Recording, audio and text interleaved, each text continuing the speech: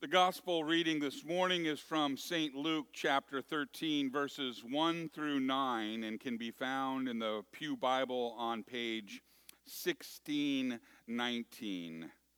Glory to you, Lord. Luke 13, verses 1 through 9.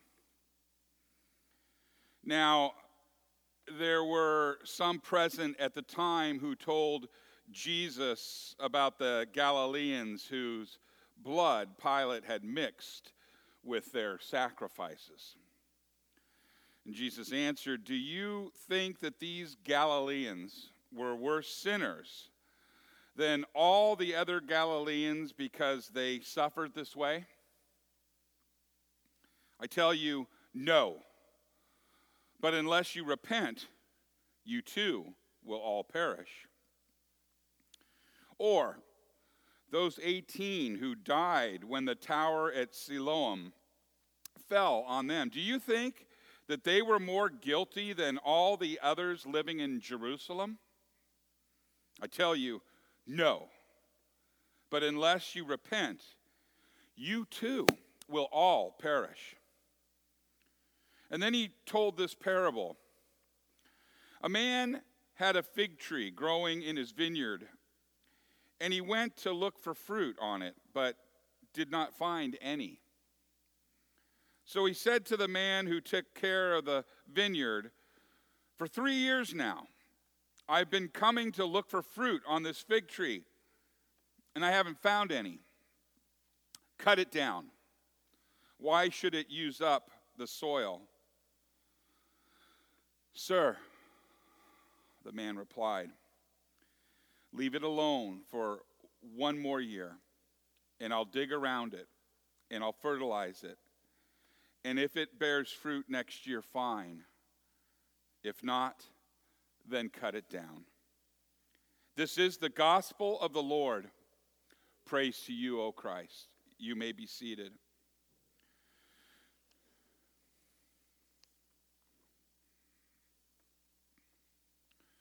Will you pray with me?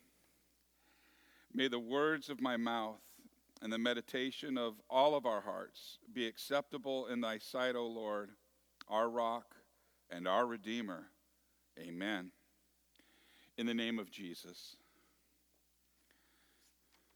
I want to start with another prayer and I want to end with this prayer as well. It ties in the theme of all of our lectionary scripture today, and it is this. It's, Lord, show us the shortness of our time and the nearness of eternity, so that we do not fail to redeem the time that we have.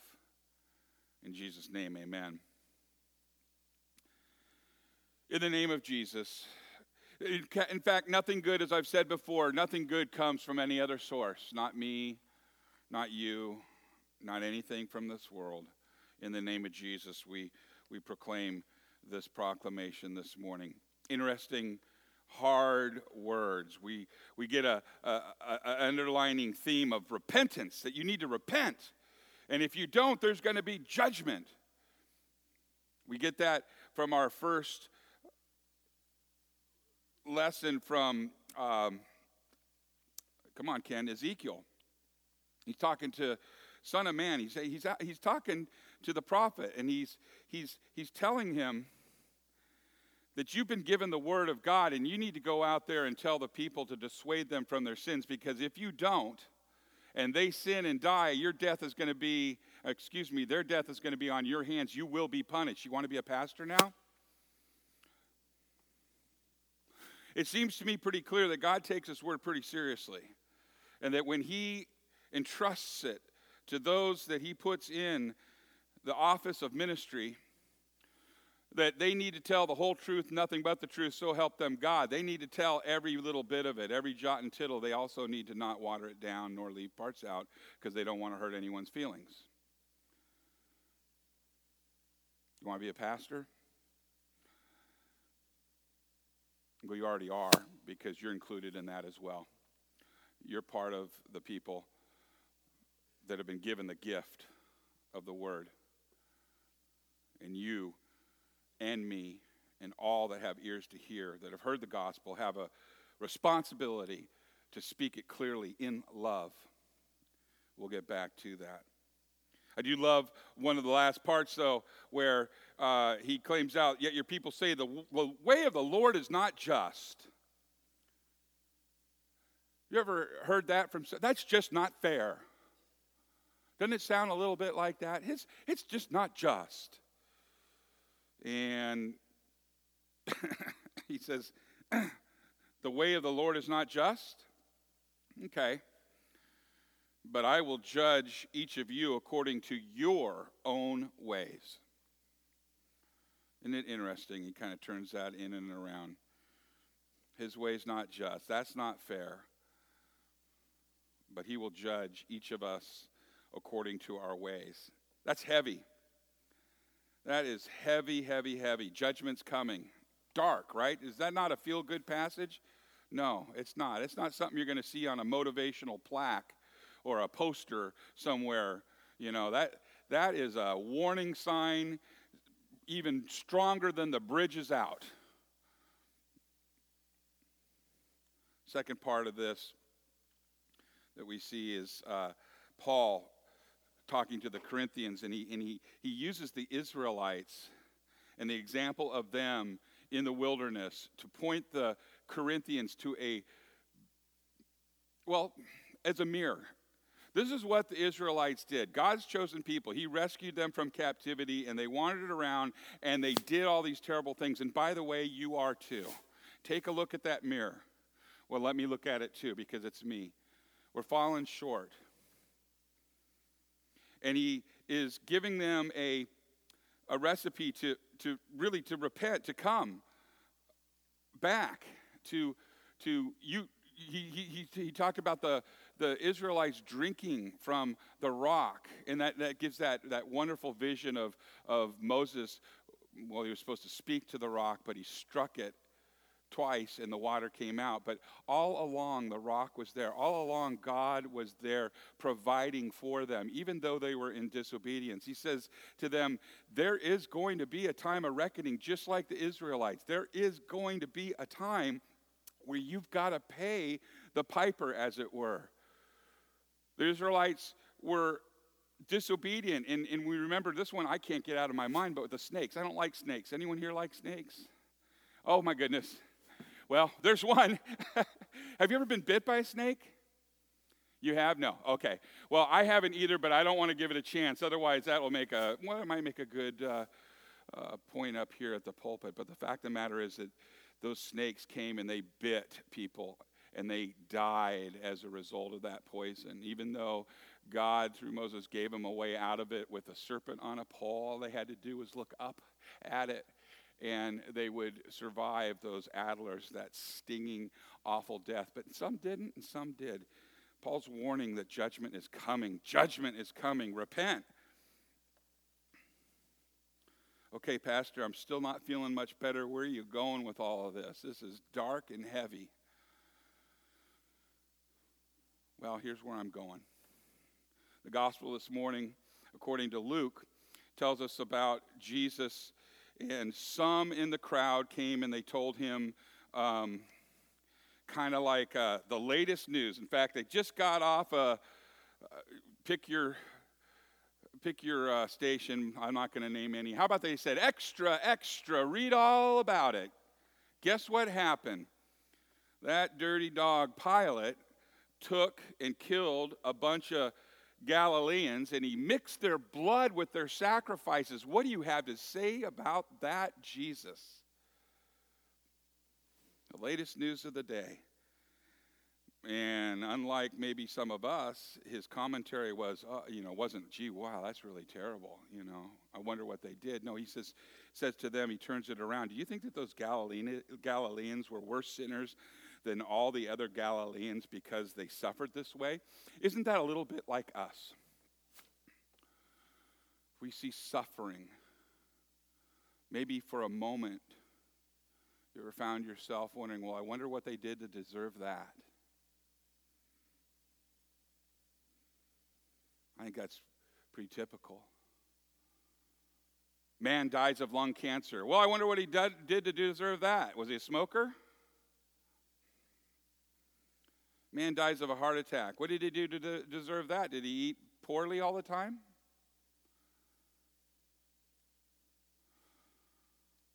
Hurricane comes through and wipes out Nolans. Some people said, well, that was a sinful place. Maybe that was God washing it away. I don't think so. And that is not what Jesus is saying. In fact, he's saying, do you think that they deserved it more than anybody else in Galilee? He also brought up the tower in Siloam that fell on 18 people. He said, do you think that they were bigger sinners than you are? That's why it fell down? He's warning them, and Paul was too, don't think more highly of yourself than you ought to. The beginning of our service, we say, if we say we are without sin, we deceive ourselves and the truth is not in us. Do not think that others deserve what they get any more than you deserve what you get, when it's good or bad. No, Jesus is talking about this in such a way that this is a fallen world, fallen things. Since the fall in the garden, sin has been breaking things apart. The earth is falling apart. You and I are falling apart. There was a wedge driven between our relationship and God falling apart. That was the sin, and these things just happen. And yet, darn it, as good Christians, we just want to look at that cross and say, well, I don't know. They must have done something bad. There's got to be something in there that God, wanted to do. And I want to warn you, don't do that. We need to look at the cross straight on. And we need to know, okay, on that cross, Christ was pinned. He redeemed the world. He redeemed me and you, all of our ickiness, for whoever should believe, whoever should repent, and whosoever, ever would be baptized.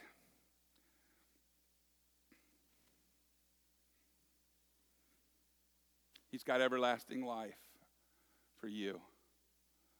But yet we want to look to the side and see, what is God doing behind there? Oh, the Galileans, they were being pretty naughty. In fact, that one over there was dancing, and that one over there was drinking beer, and that one over there said a bad word. And so that makes sense, because Lord knows I don't do that. We want to put some sort of thing on there, because repentance and judgment are good for everybody else except for me. Don't judge me. So Jesus tells them a story, a parable. But before he does that, again, he says, let me tell you this. Unless you repent, you too will perish. What does that mean? Unless you believe in me, Jesus, you don't have a hope either. Any more than whether you died of natural circumstances or underneath a tower that fell on you. If you do not believe in Christ and confess him as Lord and Savior, you have no part. And that's exactly what Ezekiel was telling us too from the Word of God. Unless you are with God, you have absolutely no hope. So here it is. Jesus tells the parable. A man had a fig tree growing in his vineyard. Interesting. Fig tree, fruit. It's in a vineyard. It's behind a wall. There's a tower. There is all this infrastructure to cause this area to be set apart. Protected from animals, protected from bandits. It's been irrigated, it's been cared for, it's been trimmed. I mean, it has everything there for that fruit tree to produce. Like a little heaven on earth for your fruit tree. No weeds, no nothing. And so we hear about the owner. And the owner comes along and he says, this is not producing, cut it down. Well, number one, he's justified to do it because he's the owner. It's his. He paid for it. And it's not producing. It's his tree. It's taking up space. It's taking up nutrients. It's taking up work. And it's not given anything. Cut it down. He's got every right to do that, doesn't he? He does. And yet, intercedes. The vine dresser. The vine dresser says, you're right. It hasn't produced. But let me do this. Let me work on it a little bit. I'm going to dig around the roots. I'm going to loosen the soil that might be packed. I'm going to give those roots some airspace, if you will, some ability to absorb moisture. I'm going to put some fertilizer in there so it has food to eat. Let me work on it. And if after a year and it doesn't produce any fruit that you have every right to expect, then cut it down.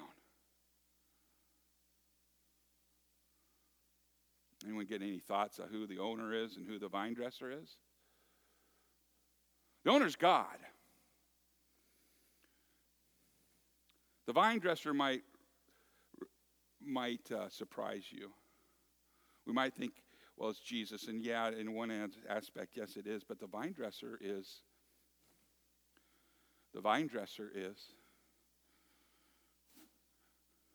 religious leaders, pastors. The vine dressers are you. Oh, I'm laying it on you. You've been given the Word of God. You've been given power. God's ear. You're God's children. You've been given that power to be called children of God by what Jesus did on that cross. And there are vines out there that are not producing. You're not those vines, so don't think about that as yourself. You're not those vines. You're producing fruit. Those vines that he's talking about are the vines out there in the world that do not know God. Those are the vines that are out in the world that think, I'm fine. In fact, many roads lead to God. Those are the vines out there that think that different religions worship the same God. And I'm telling you, because of the Holy Bible and what it says, they are not. There is only one God, the God of the Holy Bible. All the rest of the gods are little g gods. They're either still in the grave with their bones and or DNA there, or they never existed, or they fall down in the wind and they have to be picked back up. There is only one God. And he sent his son, Jesus, to come and talk to us and to teach us and to show us the nature of the Father. And so, this parable takes on a little bit different meaning when we see what God expects. There is judgment in that, where the vine dresser and the owner say, yeah, if it doesn't produce, cut it off. But there's one thing that we didn't talk about this entire message, and it's the most important part that there is. There's mercy. There is mercy on behalf of the owner. There is mercy on behalf of the vine dresser, me and you. There should be. Because we all, at one point in time, were vines that did not produce. However, when Christ came to us through our baptism and put his Holy Spirit into our heart, and when we were covered in Christ, we died in a death like his, we resurrected in a resurrection like his, we now are producing fruit. But once we were not. And so when we look out at those vines that are out there that are all shaggy and growing strange or stunted and not producing fruit, we need to have mercy on them. And we need to feed them with kindness and love, not judgment, with prayer. We need to hand them over to the owner and say, give them another chance, Father. For they know not what they are doing. We need to come alongside them and love them. It's not our job to cut them off at the root. It's not our job to throw them into the fire. It's our job to feed them like that vine dresser, to give them mercy. until the time in which they produce fruit, which is in accordance to what God's plan is for each and every one of us. So in the meantime, what do? We pray. We remain patient. And we know that God's timing is his timing, and it is perfect. But the person's not getting better. Yeah, well, God's timing, keep praying on them, keep loving them. But they're not producing fruit. Yeah, God's timing is his timing, keep praying for them and love them. I hesitate to add this last bit. But when we read that parable, how old do you think that tree was? I said 3 years, right? For 3 years it hasn't produced anything. 3 years in agricultural time is a long time. But I had the opportunity to have somebody teach me about how the orchards worked and the plum trees worked in Israel's time. For the first 3 years, the plant was not touched. It was a child. It was not ready. And in the 4th year, it was circumcised. In other words, there was no fruit for 3 years. They weren't touching the fruit. In the 4th year, they pruned it up and got it ready to go. And it wasn't until the 5th year that they would take the fruit. So for 3 years, nothing was done with that tree. The 4th year, it was consecrated. It was given to the Lord. It was, if you will, circumcised. And 3 more years, that owner looked at it. That's a 7-year-old tree on my ranch. That's not producing. I got family that's in agriculture, and they have to be patient, but I'll tell you what, I'm not. I'd cut it down. Thank God that he doesn't. Thank God he gives us eyes to see that we don't cut it down, nor do we cut the people who don't seem to be producing fruit down. We love them, we pray for them, and we wait patiently on them. And last, I close with this. The prayer that I started it with. Listen. Lord, show us the shortness of our time and the nearness of eternity, so that we do not fail to redeem the time we have been given. In the name of Jesus, amen.